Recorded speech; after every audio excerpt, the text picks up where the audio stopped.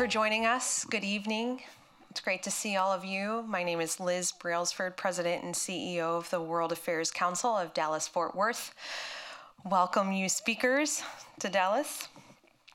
Thank you for coming to the 2023 Bill and Barbara Benac Human Dignity for All lecture.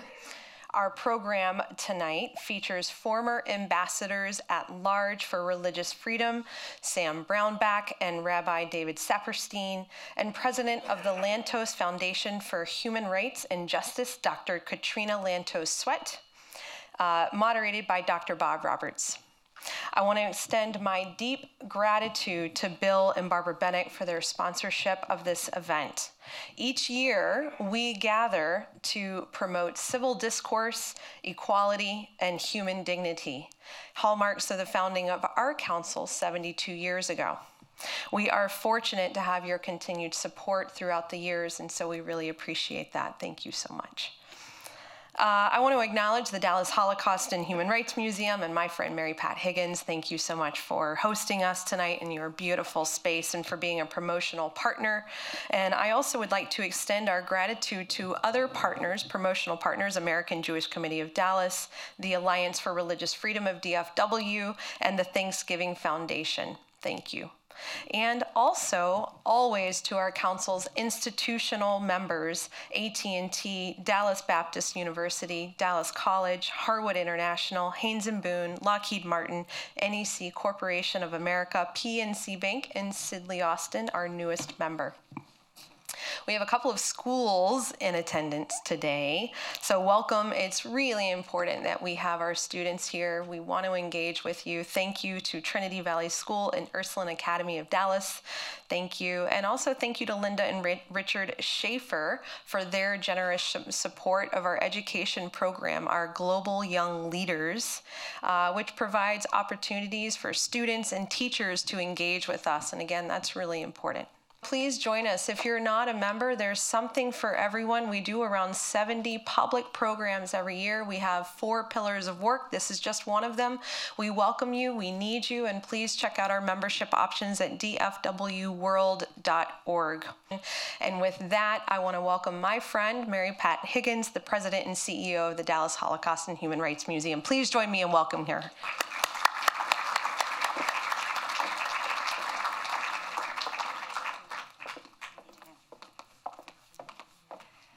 Always nice to be welcomed by a good friend, and so wonderful to have you all in our home tonight. As Liz says, I have the joy of being the president and CEO of the Dallas Holocaust and Human Rights Museum. And when we were building this museum, which we opened in 2019, we dreamed of being a place where we could welcome partners to have programs like this. And so it's really heartwarming to have Dallas World Affairs Council here tonight. And I'm so excited that we are now official partners and we'll be doing an event here every year. So it's just really wonderful when organizations with such alignment in their missions to come together. The mission of our museum is to teach the history of the Holocaust and advance human rights to combat prejudice, hatred, and indifference. So the themes in tonight's talk about human dignity and fairness, religious liberty, all align very, very closely with our mission. If you haven't visited the museum yet, I encourage you to come back, plan 3 or 4 or 5 hours, and come see us. We're open every day except for Tuesdays from 10 to 6. But we would love for you to come and go through the journey and become part of our family too. We are doing good work to try to stop the alarming increase of hate groups, of indifference, of the lack of civil discourse. All of the things that tonight's program are trying to promote, we are trying to promote too. So please come visit us, and I look forward to seeing you all. And now it's my pleasure to welcome Bill Benac, who is also a dear friend of the museum's and of mine, and sponsor of tonight's program.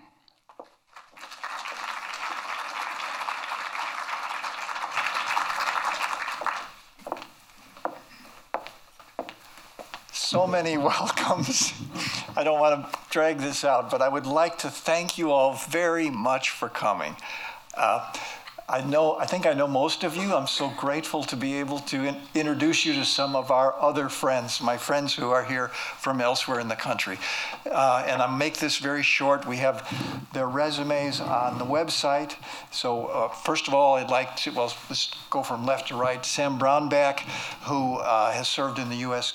House of Representatives, in the Senate. He's been the governor of Kansas.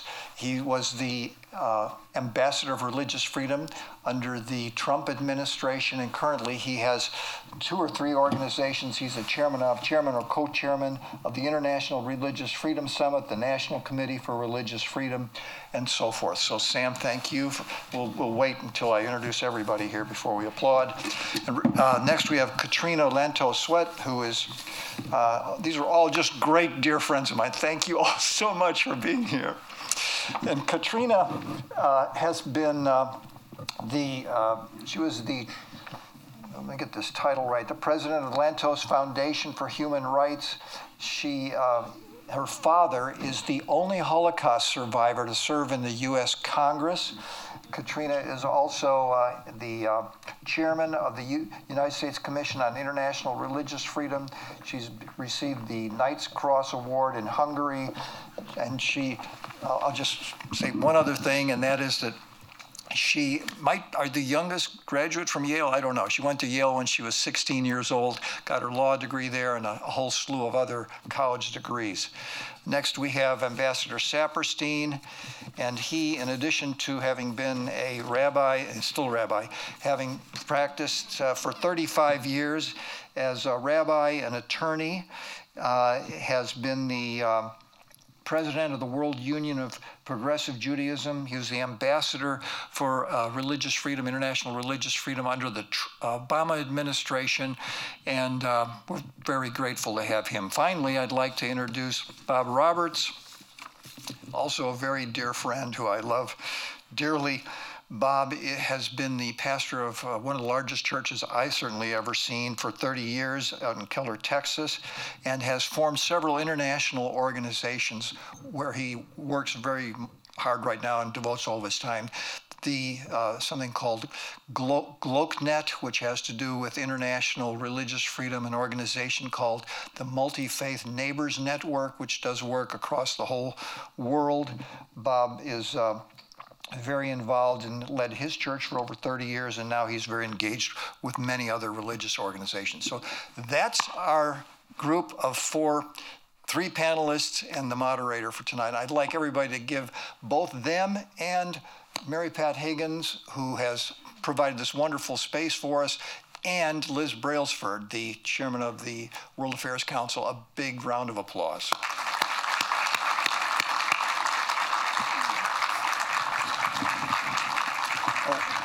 One last thing while you're coming up is we have a book for everybody here. It's all about human dignity and human rights across the world with some wonderful photographs. We've got one for everybody. If we're out, just leave your business card at the desk and we'll send you one. I don't know about you, but I love Bill Benac. I think he's an awesome man. Now, Bill, that's as close as you're going to have as a Southern Baptist pastor saying something good about an LDS. Revel in it, man. Revel in it. I do. I think the world of him.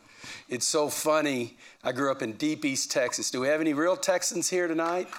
My family goes all the way back to the Alamo.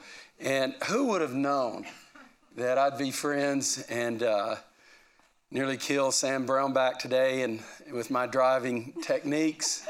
Dallas traffic. Yeah, that's right.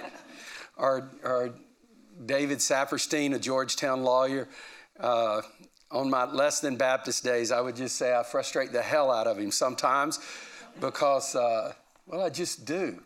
But I love him and he loves me and he means the world to me. And it comes to you naturally. It does. I can't help it. I can't help it. And then Dr. Swett, I'm so grateful to you and what you do, and it's an honor to have you here tonight. We care about religious freedom. I'm a Baptist. It's in our history. It's in our roots. It matters to us.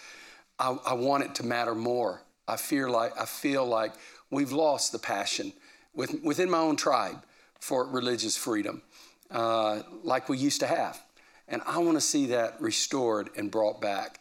And I know these three do. And it matters to them. Every single one of them could be on boards, making lots of money, doing a lot of different things. You're highly educated.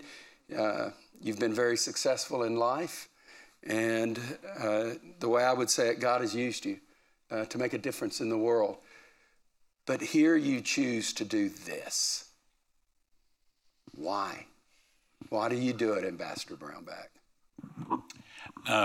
First, thank you, and thank everybody for being here. This is a beautiful crowd and wonderful people that are here. It gets in your blood, and it's a calling. I remember the first person that when I was in the U.S. Senate, we got out of jail. There was a religious prisoner in Uzbekistan, and I get a call. I'm at one of my kids' ball games. I get a call, and the staff member says, "Hey, they just got out of jail. We got somebody out of jail." And I go, "Really?" And I'd written to the president of Uzbekistan. I didn't know him. He's a tough guy, but let him out. And off the letter I did, or that was a part of it anyway. And I just go, wow. I mean, we could actually do something like that. Let's do more. And here tonight, the Peter Pan group that got out, a bunch of us worked to get the folks out of that situation. And you're just going, when one of them gets out, it's just like a rush of, we did something good for the world in doing it. These people are just locked up because of their faith. And that's all they're locked up for.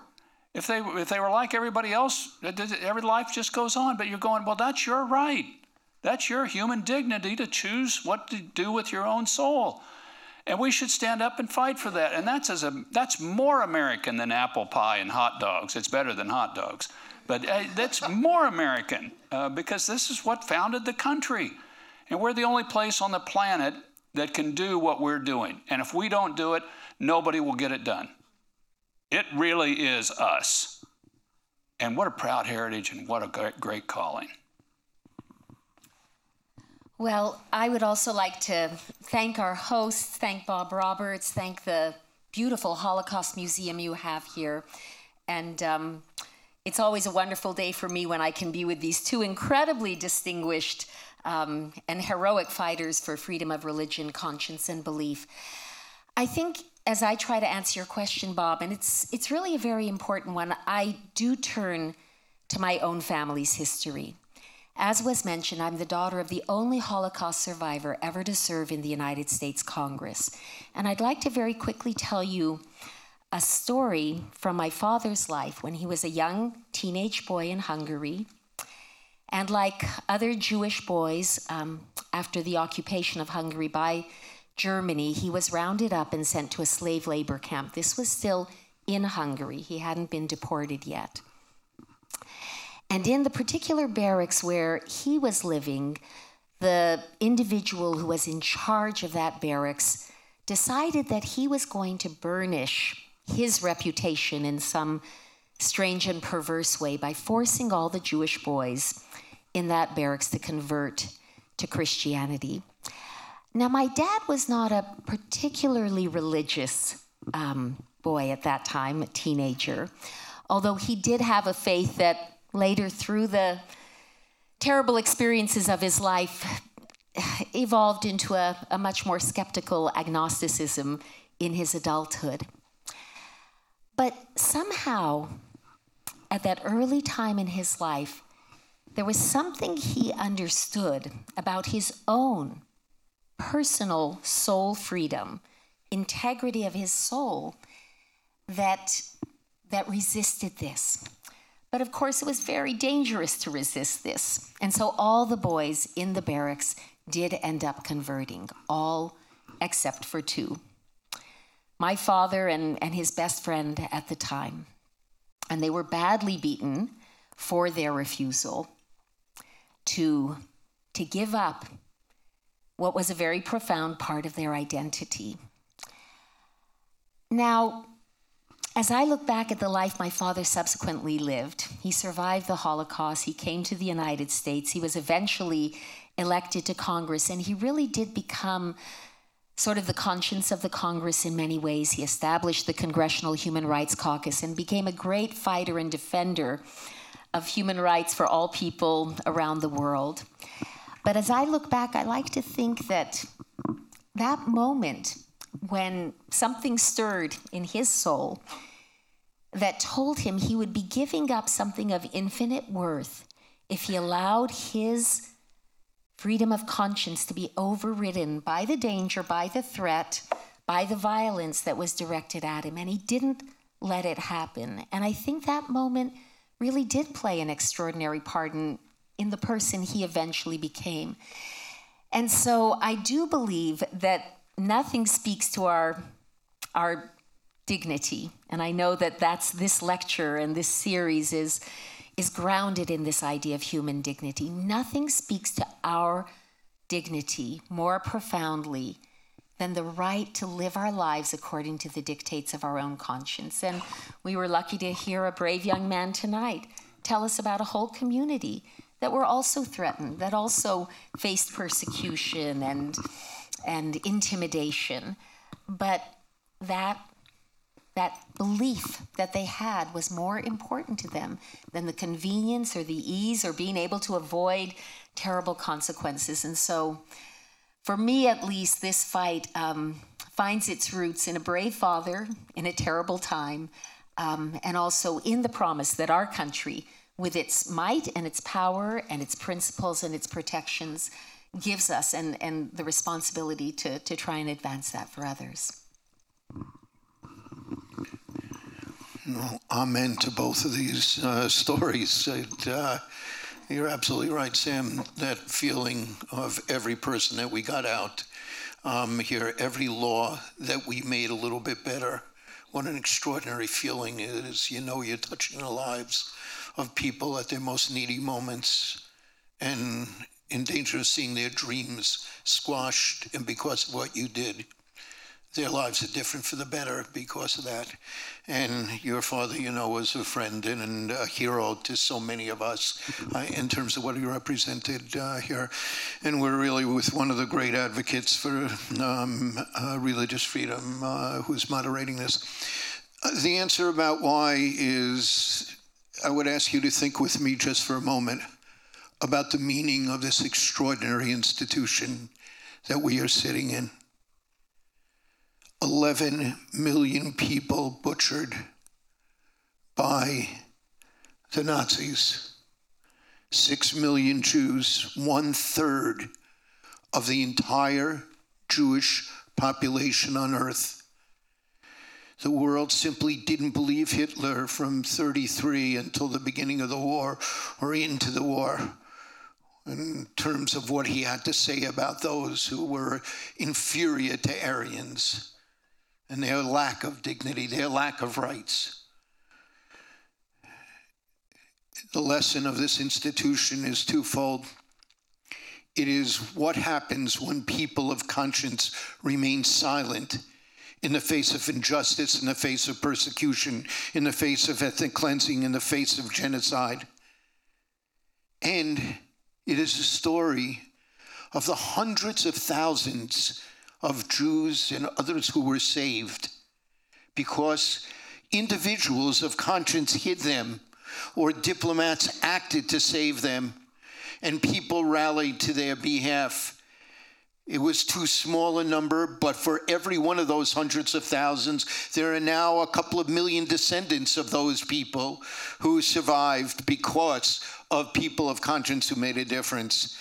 You can't fix everything, but each of us can respond to what the passions of our heart is, to do the best we can to help save lives, to help protect freedoms. And just consider this, Freedom House tells us that from 1945 at the end of the war through 2006, with all of the diverse experiences around the world, on a global level, the midpoint of the ebbs and flows was an ongoing increase in democracy and human rights. And since 2006, that midpoint has gone back in the opposite direction in terms of the growth of autocracy, the repression of democracy, the repression of religious freedom, the repression of all human rights. What's going to be the rest of the direction the world will go in? Well, it's people like us who will help make that decision. So when you ask, Bob, why are we in this? It is to save those lives. It is to enhance freedom. It's to preserve democracy. And it's to make a difference in the world, to do God's work here on earth. You make me want to say amen to all of you. That's awesome. Now, you see that clock right there. I did not want to speed anybody up because I wanted you to speak from your heart. But now you got to speak from your head because we've got about 20 minutes. So I want to ask you a bunch of questions fast. First of all, Sam Brownback, what is the date for the Earth Summit? What is the Earth Summit? I got to explain my socks first. These are my Kansas City Chiefs socks. So in case you were looking and wondering, I mean, and I'm sorry. I mean, the Chiefs are owned by a good Dallas family here, so you should be happy about that. I'm sorry about your Cowboys on Sunday. You know, it happens. But anyway, the Chiefs won. The summit is January 29th and 30th. The Earth Summit is the largest gathering of religious freedom activists in the world annually. This will be our fourth one. It's the 2 days right before the National Prayer Breakfast in Washington, D.C. at the Washington Hilton. And if you're interested in this topic and you want to start connecting with the global movement on it, come to it. We'd love to have you there. We'd love to have you connect into us. What we have to create is a global grassroots movement of people standing for religious freedom for everybody, everywhere, all the time. We don't talk theology. We talk human rights. And this is the human right of the soul, is religious freedom. Your right to choose to do with your own soul what you choose. Or you may choose, I don't want to pick any religion. Great, that's your right. And it should be defended and fought for. And that's what we fight for, and that's what we're doing. So you and Dr. Swett do that together. You're both Republicans, I assume, and both conservative. Whoa. I'm teasing. Okay. So it's a very bipartisan affair, and I was very honored. The Earth Summit really is Sam's brainchild, and he's done an extraordinary job and has really been the moving force. But very rightly and correctly, he felt which should be the case with all human rights causes, that this should be an entirely bipartisan and really nonpartisan cause.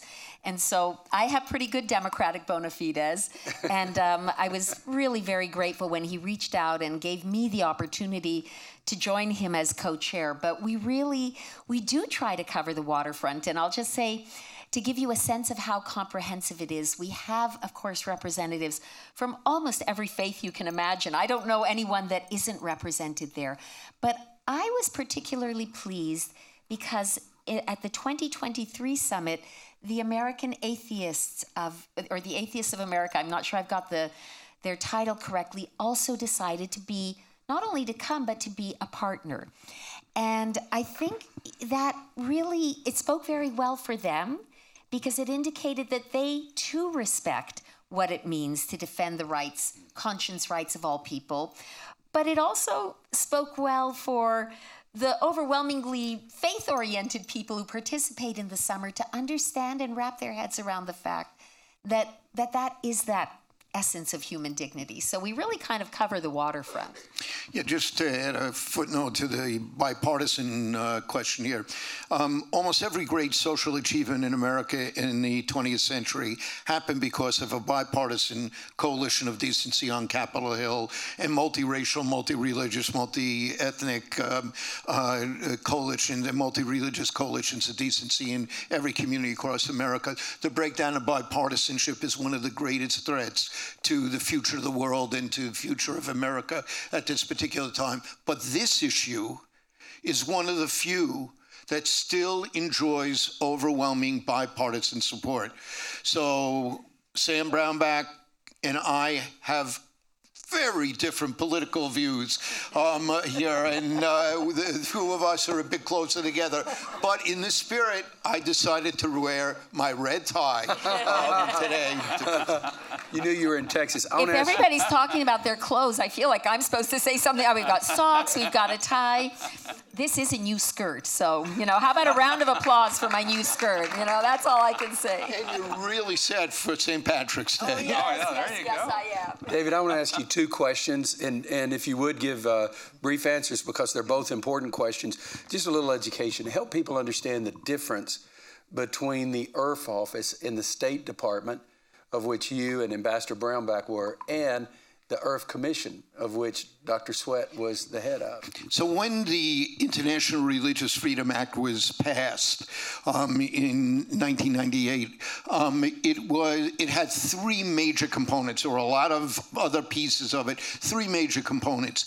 It mandated an annual report of every country in the world and how it was doing on religious freedom, which provides guideposts not just for American diplomats, but other countries can't do it. They use our report. It's kind of their blueprint of the status of religious freedom and who's being persecuted and what their needs are, et cetera. Secondly, it created at the level of an ambassador at large, an ambassador with global responsibilities, the office that Sam Brownback and I were honored to head.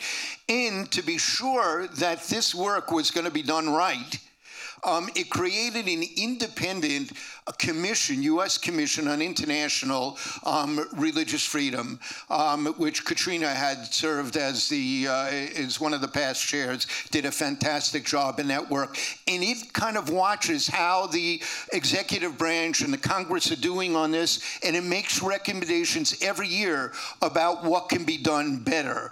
And the interaction of those three entities, that report that engages in every embassy across the country, our foreign service officers to reach out to persecuted groups, discriminated groups, to really put pressure on the government to make things better. The entire structure of the State Department and the independent commission watching what the White House and the Congress does and making recommendations creates that powerful force that the ambassador referred to earlier, which America has become both a moral go to the conscience of the world on this issue, but also a blueprint of what other countries can do. And we're now seeing more ambassador level, ministerial level people in this work and much more engagement in the world thanks to the leadership you provided during your tenure creating this broad alliance of countries here. So that's the structure. Let me ask you one more question, if I could. Under your tenure, you started something that is spread around the world, religious freedom roundtables. We started one in our country, and now they're all over the world. And under Ambassador Brownback was started this religious freedom conference. And there's still the ministerial that continues, but there's also the civil society that Ambassador Brownback and Dr. Swett give leadership to. Why is that IRF conference? You're deeply involved. Why is it so important? There's so much going on around the world that getting everyone together who are key activists about this is so encouraging because the agenda is so overwhelmingly enormous. It is such a shot in the arm for us to be together in solidarity with each other. Secondly, there are all kinds of different approaches, tactics, strategies going on, and best practices are being shared in this conference all together. And third, it gets attention from other countries around the world here. So the civil society groups that created the roundtable, it wasn't us who created the roundtable. It was the civil society groups, the NGO groups themselves who said, we've got to coordinate better as the government's trying to coordinate. We have to do a better job. And we really both reached out to engage with them and interact with them to make it a stronger whole. So that conference really has this enormous impact of bringing civil society, governmental entities, players from all across the globe together, an enormous shot in the arm, learning of best practices here, and giving hope to oppressed groups everywhere around the world. And you're all welcome to attend. There's registration, there's a website. We'd love to have you. Ambassador Brownback, what do you see as the biggest threat to religious freedom around the world today? That's hard to pick because pick up the newspaper today and you got Armenian Christians being run out by Azerbaijan and Turkey in a genocidal act taking place today. You've got a radical communist Chinese regime you just heard about that's gotten far worse and is at war with faith.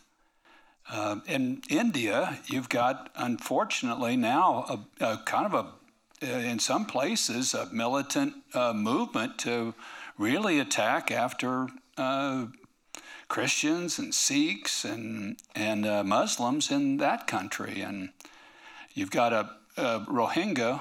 Where's the Rohingya gentleman that's here tonight? A genocide from Burma or Myanmar that they got kicked out there. I don't know that there is one, but one thing we do agree upon here is that one of the answers to this is religious freedom for everybody, because genocides and ethnic cleansing almost always happens to religious minorities. That's who gets genocide, is a religious minority. That's the Rohingya or Muslims in a dominant Buddhist country. It's not exclusively that way, but those are issues we can push back against. And, I just want to make one little comment. If we think about the United States and our pretty extraordinary record on religious freedom, I would suggest that part of the secret sauce to our tremendous success as a nation did have to do with the absolutely revolutionary idea we had at our beginning, embodied in the First Amendment. It was unheard of anywhere in the world at that time. The idea that you would, on the one hand, protect the free exercise of religion, but at the same time, prevent an establishment of religion. It was a revolutionary idea. I think it was really the difference maker as we see American history unfold, and we see, to a remarkable degree, the way we generation over generation built an increasingly respectful, tolerant, pluralistic society, not without many hiccups and many setbacks and many moments of hypocrisy and failure, to be sure. And one of the things, we are moved, each one of us, by the very tragic human dimension of this massive repression of religious freedom and conscience rights around the world. But it is also something that hurts the societies that engage in this. Terribly. There is remarkable social science evidence that shows that societies that do a robust job of protecting freedom of religion, conscience, and belief, they're more prosperous, they're more peaceful. Something that's quite important to me, women have higher socioeconomic status in those societies. So, and from a national security perspective for the United States, some of the biggest threats and challenges to us in a national security sense come from countries where religious freedom is crushed, repressed, and just doesn't exist. So, that's another dimension of why this cause makes so much sense. It makes moral sense. We don't need to persuade anybody on the moral argument, but it also makes enormous practical sense. Pardon me for jumping in out of order, but I'm sure a lot of you saw the Oppenheimer movie. Yeah.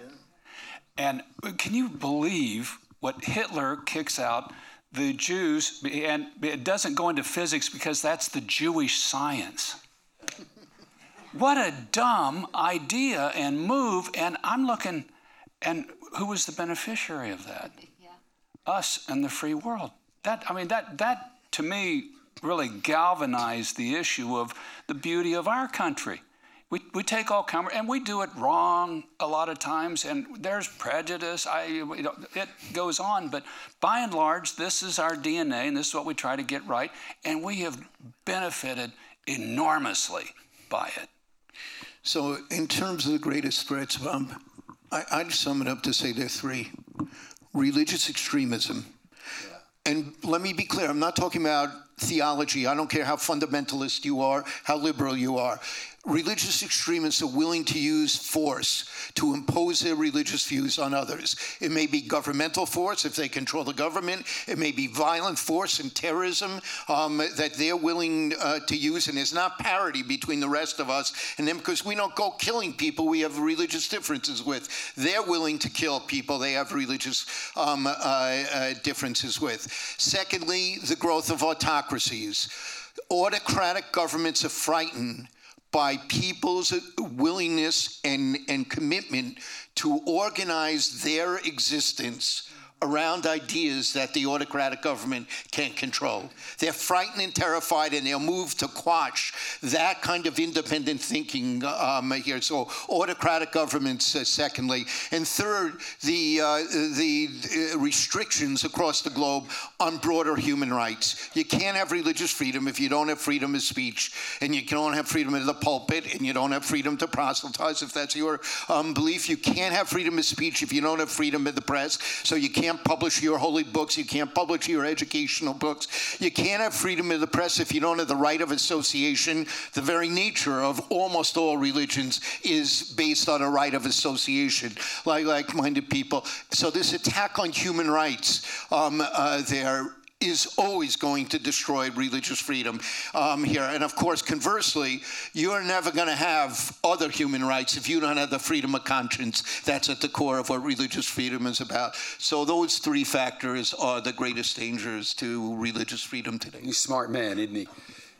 As I look over this room, Bill, what is the name of it? We started it together. I was a part of the little task force when we started our religious freedom gathering here. What do you call it now? I wanted to say it right. DFW Alliance for Religious Freedom. I saw the Wilberforce group. How many of you represent organizations that deal with religious freedom that are here in some capacity now? All right, here's a lady. Look all over this room. So Dr. Swett, at the IRF conference, it's really not just a matter of listening to people talk. You mentioned best practices. I'd like to pick up on this idea that Ambassador Brownback talked about. We want to work together. We want to partner, government and civil society. What impact can these people have that are in this room tonight in being a part of this? Well, first of all, we would really encourage you to consider joining with us as partners, as sponsors of the summit, because it is the premier international religious freedom event in the world. And when Sam Brownback started it, he used to use the tagline that we're the Davos of international religious freedom. And I think we're better than Davos because we aren't quite so elite, but we are focused on actually trying to make a difference in the world. One of the things that you'll find if you decide to join us and become part of it is, first of all, you have the opportunity to help shape the programming and help us know what are the cutting edge issues we need to focus on. So for each summit, we really have sort of this brain trust where we try to zero in on a whole range of new challenges. I mean, we know the basic landscape, the underlying challenges, but every year brings a new set of sort of potential threats. You know, what impact does internet freedom have on religious freedom? Technology is posing all kinds of new threats. The loss of privacy, the intrusion of these surveillance states that are emerging everywhere. I talked earlier about the intersection of national security and religious freedom. But one of the things, and I think for any of you who join us and choose to join us really as partners, one of the most inspiring aspects of the summit is the way everybody there catches the vision that the rights of one are the rights of all. And some of the most uplifting occasions are those breakout sessions or those panels where we have Muslims advocating for the rights of Jews, speaking out against anti-Semitism, where we have Buddhists standing up and speaking on behalf of Hindus, and, you name it. And that, those are the moments when I say we're getting it. We really do get it. Because without that profound respect for everybody's right to follow that voice of conscience in their own lives, we're sort of missing the point. But it's very practical. We also try and have had some success Of course, to engage policymakers in Washington, D.C. We, secretaries of state. We had Samantha Power, the head of USAID. We've had Speaker Pelosi. We've had, just in our most recent summit, we had the new chair of the House Foreign Affairs Committee, Congressman McCall. We really make an effort to sort of put our issues, put our agenda on their radar screen. Once they interact at the summit, it's no longer just kind of a sidebar issue that they push aside. We've had some success with trying to get actual legislative initiatives introduced that magnify the work we're trying to do. So, I could go on and on, but an awful lot of real work gets done, real connections are made, and real momentum is built globally for the cause. We're out of time, but I want to ask one more question, Ambassador Brownback, to you, if I could. We're living in a time in the U.S. of polarization, and yet I'm on a Zoom group with pastors from all over the world. They're experiencing this in their countries as well. Sometimes the challenge is not the other faith, but it's those faiths that are closest to us. Like, I'm a Baptist. We grew up with very negative views with LDS. That was wrong. The reality is we just should have said, we disagree. We didn't have to be that way. And I look in the world what's going on with Ahmadiyya and the Ismailis and other religious minorities where it's intra-faith. I'm sure you both have been to Pakistan. You know what's going on there. How do we respond to this? How do we get to a point where we don't have to vilify people we disagree with? Like you said earlier at the beginning, you don't even have to believe in God.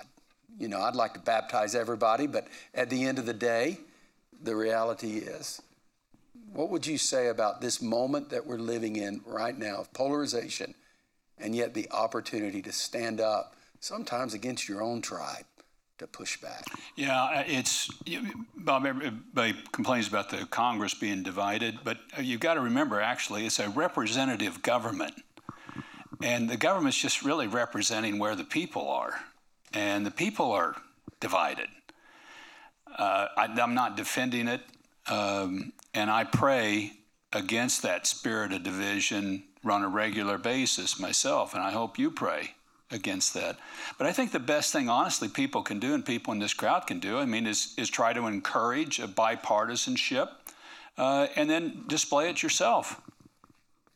Reach out to somebody that's not like you and start doing something with them. It's that example. You're in a major city in America.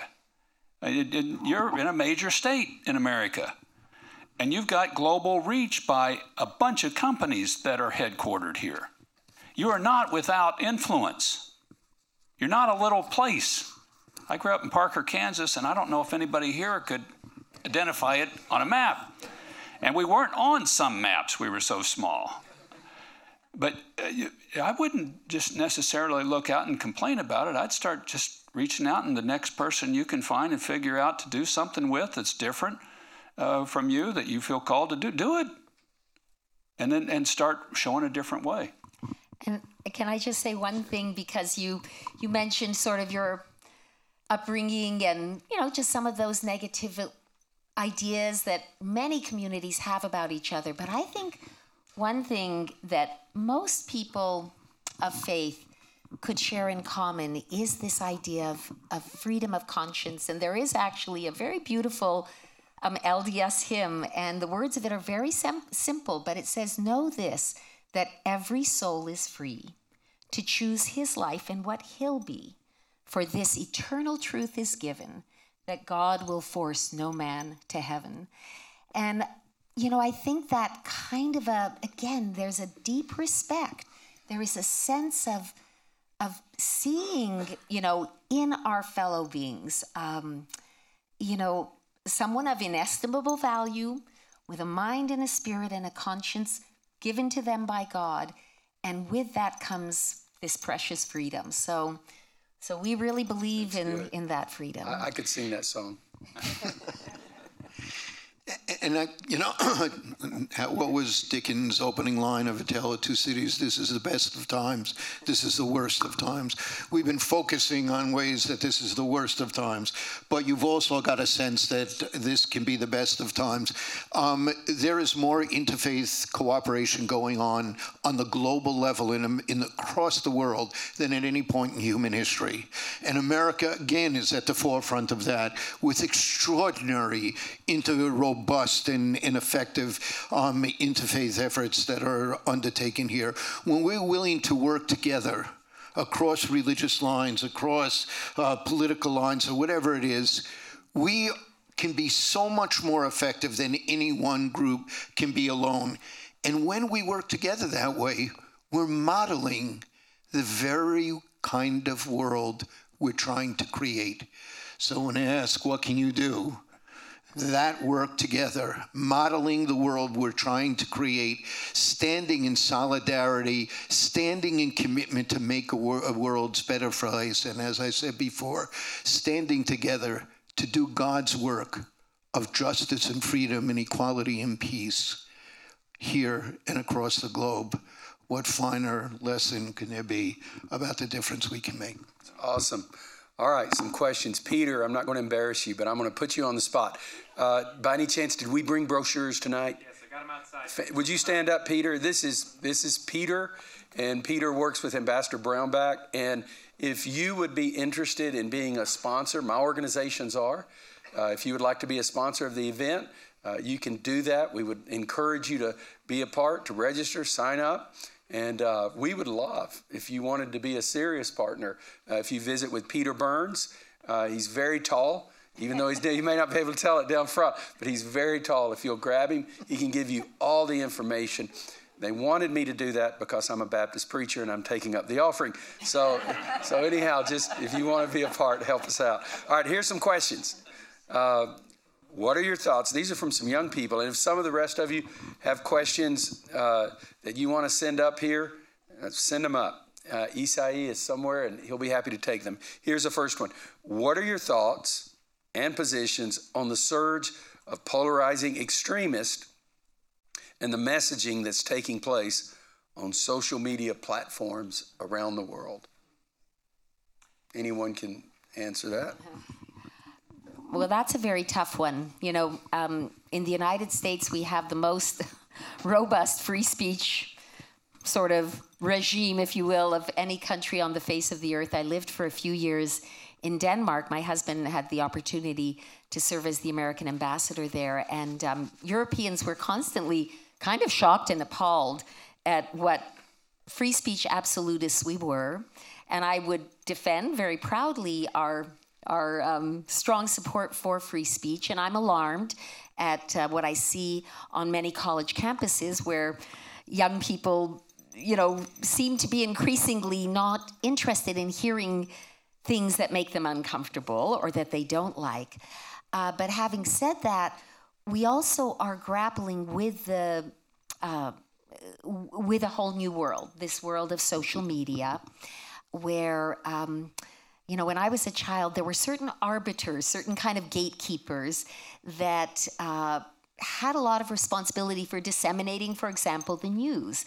And we had a level of trust in them, whether it was Walter Cronkite or Howard K. Smith or, some other names from a very long ago era. And that has sort of all disappeared. And so I don't think there are any easy answers to that question. I think we need to stand certainly on the side of freedom of speech, and especially freedom for unpopular speech. We all have to be willing to hear and listen and deal with uncomfortable things. Popular speech doesn't need protection. It's only unpopular speech that needs the protection of our First Amendment. But we also need to figure out how the Supreme Court standards enunciated in some really important cases. I think it's Brandenburg. I see Brett Sharps from BYU Law School there, so he may correct me. And there are some limitations, immediate incitement to violence, things that can,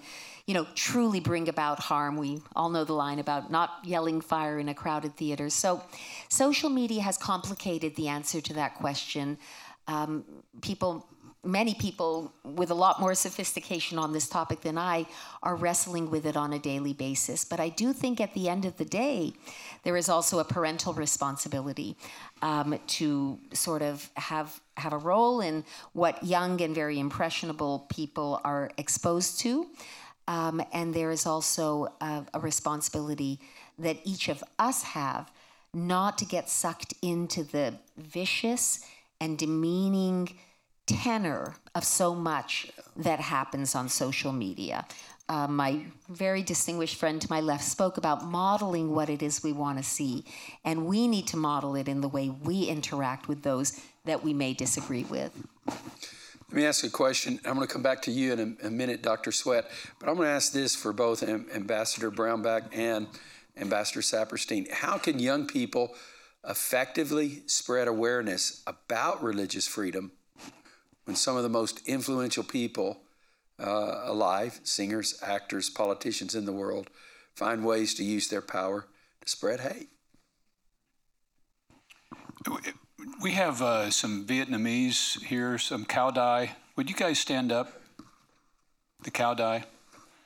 So I want the young people here to just keep standing for just a minute. I want the young people here to take note of that. The Cao Dai are persecuted in Vietnam. It's a minor religious sect.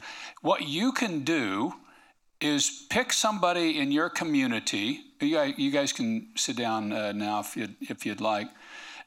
Pick somebody in your community on a narrow, specific case and bring them to your school and highlight this is what's happening to the Cao Dai in Vietnam, and tell people about it.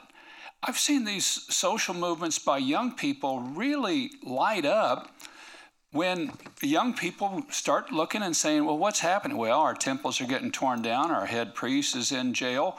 My parents were there and they got kicked out, and they start catching the vision for, you mean this is going on in our world today? Yes, it's going on in your world today. And these people are now in Dallas because they can't be at home. And they were kicked out. They were run out. And they got family members in jail and they're killed. And start just raising the awareness of this, because I've seen these things take off, and then start networking on that same social media that we all get irritated at, that's so effective on spreading the news. Start showing the cases and the pictures of them, or get to know the Mayflower Church people that are here, and start telling that story. Or pick a community in some place that's being persecuted right now in Nigeria, and rebuild their church for them. Raise the money to rebuild the church for them, because it probably got burned down by some terrorist. I'll give you 100 cases myself if you want to pick one. But you just can look around your community. Dallas is so international and has such a reach. You can pick them right here and go to it. Let me read something. Literally, they handed it to me while you were speaking. We are the Vietnamese American Community of Faith. We'd like to thank Ambassador Brownback and Dr. Swett for their nonstop effort to work with the government to release many of the prisoners of conscience in Vietnam. Thank you. It's a fantastic thing. My wife tonight is with about 15 Vietnamese educators from Hanoi, and they just came to the country. She teaches special ed, goes back and forth in Vietnam. So we love Vietnam, and we long for it to be a healthy place. Pastor Pan, would you stand? I want people to know who you are. Stand up, would you? I have volunteered to go to East Texas and teach him how to hunt deer and squirrel and so forth. So I'm excited to make him a real Texan and have some fun. So David. Wait a minute. How many of you have eaten squirrel in this room and live in Texas? Now, I've eaten squirrel, but I don't. Somebody calls them a rat with a good PR program. That's a Baptist delicacy. That's a Baptist delicacy. I would, but it's not kosher. So, David, what would you say to young people about this whole thing about polarization and pushing back? I mean, the question came from a young person. What do we do? I thought the answer that was given is a very strong answer. There are, in your houses of worship, there are youth groups. Those youth groups do programs. Add the religious freedom issue on any of the examples. Again, you don't have to do everything. Just do something there. Make sure this year that there's a program for your youth group on religious freedom, or the youth group hosts a program for the house of worship in its entirety on this issue. You can make a difference that way. You can adopt a prisoner of conscience and really campaign for them. Write to your senators, your congresspersons. It makes a difference, right? You get these letters here, and it gets you to speak out and to really make a difference. I should tell you that Sam Brownback, when he was in the Senate, was fantastic on these issues.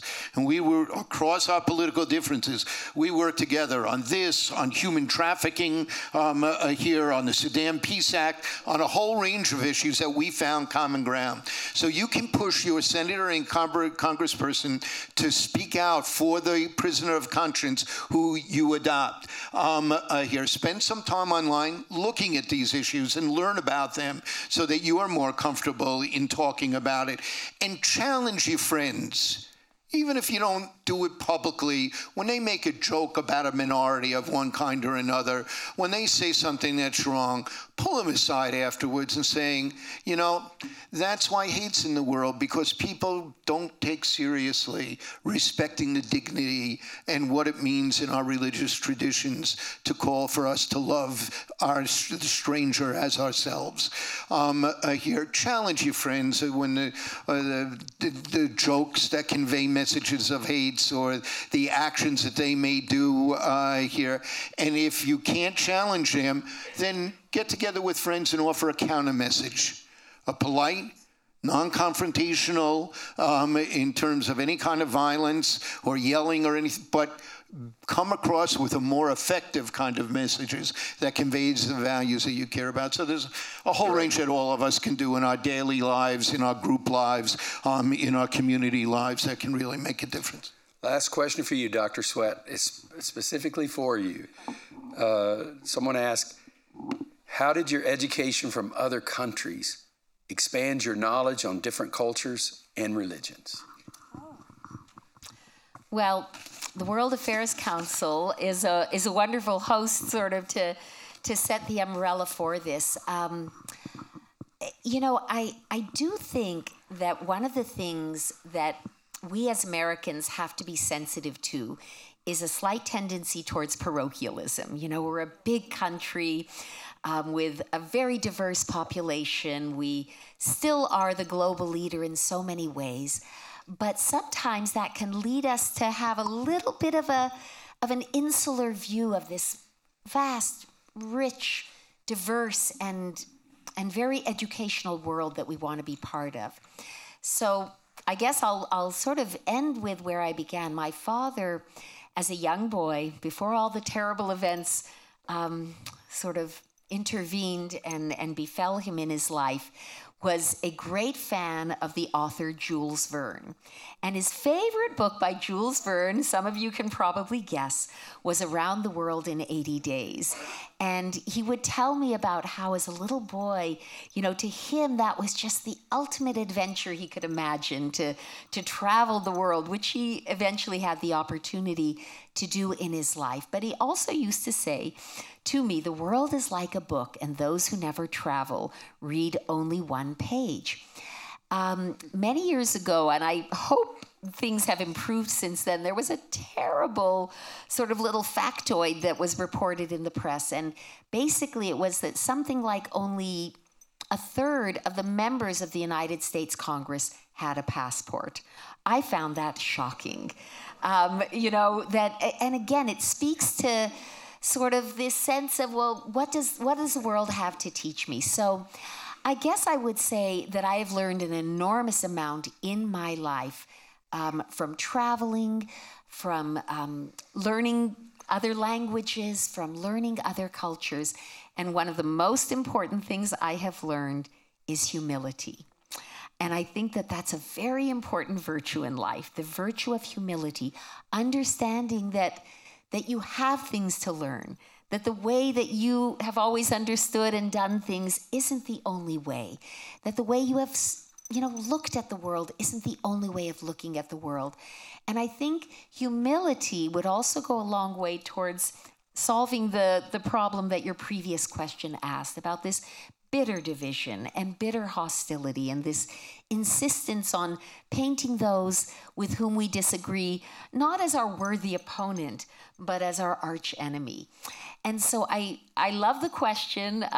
It gives me a chance to sort of reminisce again about my father, but just that sense of adventure also that we have when we are open to this wonderful, beautiful world, a world I believe that a loving God created for all of us, and we're failing to take advantage of one of the beautiful gifts He's offered us if we don't embrace it all. So thank you. Thank you for the question. So we conclude. Let me challenge everyone: build a relationship with someone that's different from you.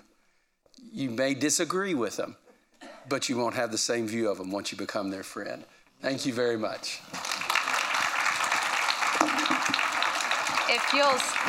If you'll stay there for just a moment, and what a scary stat, a third of Congress has a passport, holy moly. But thank you also for reinforcing the fact that Dallas is very global. We also believe this, and thank you for saying that and mentioning that. But most importantly, thank you for that incredibly powerful and inspiring conversation. This is why we exist, to have a group of people, to have a diverse audience, and to have a group of people who have different perspectives, and we come together in a bipartisan or nonpartisan, really, way to have a great discussion. So thank you for that moving conversation, and thank you for being here. It means a lot. We have a very small token of our appreciation for each of you. Thank you again, and most of all, thank you to Bill and Barbara Benac for your support and engagement. Thank you.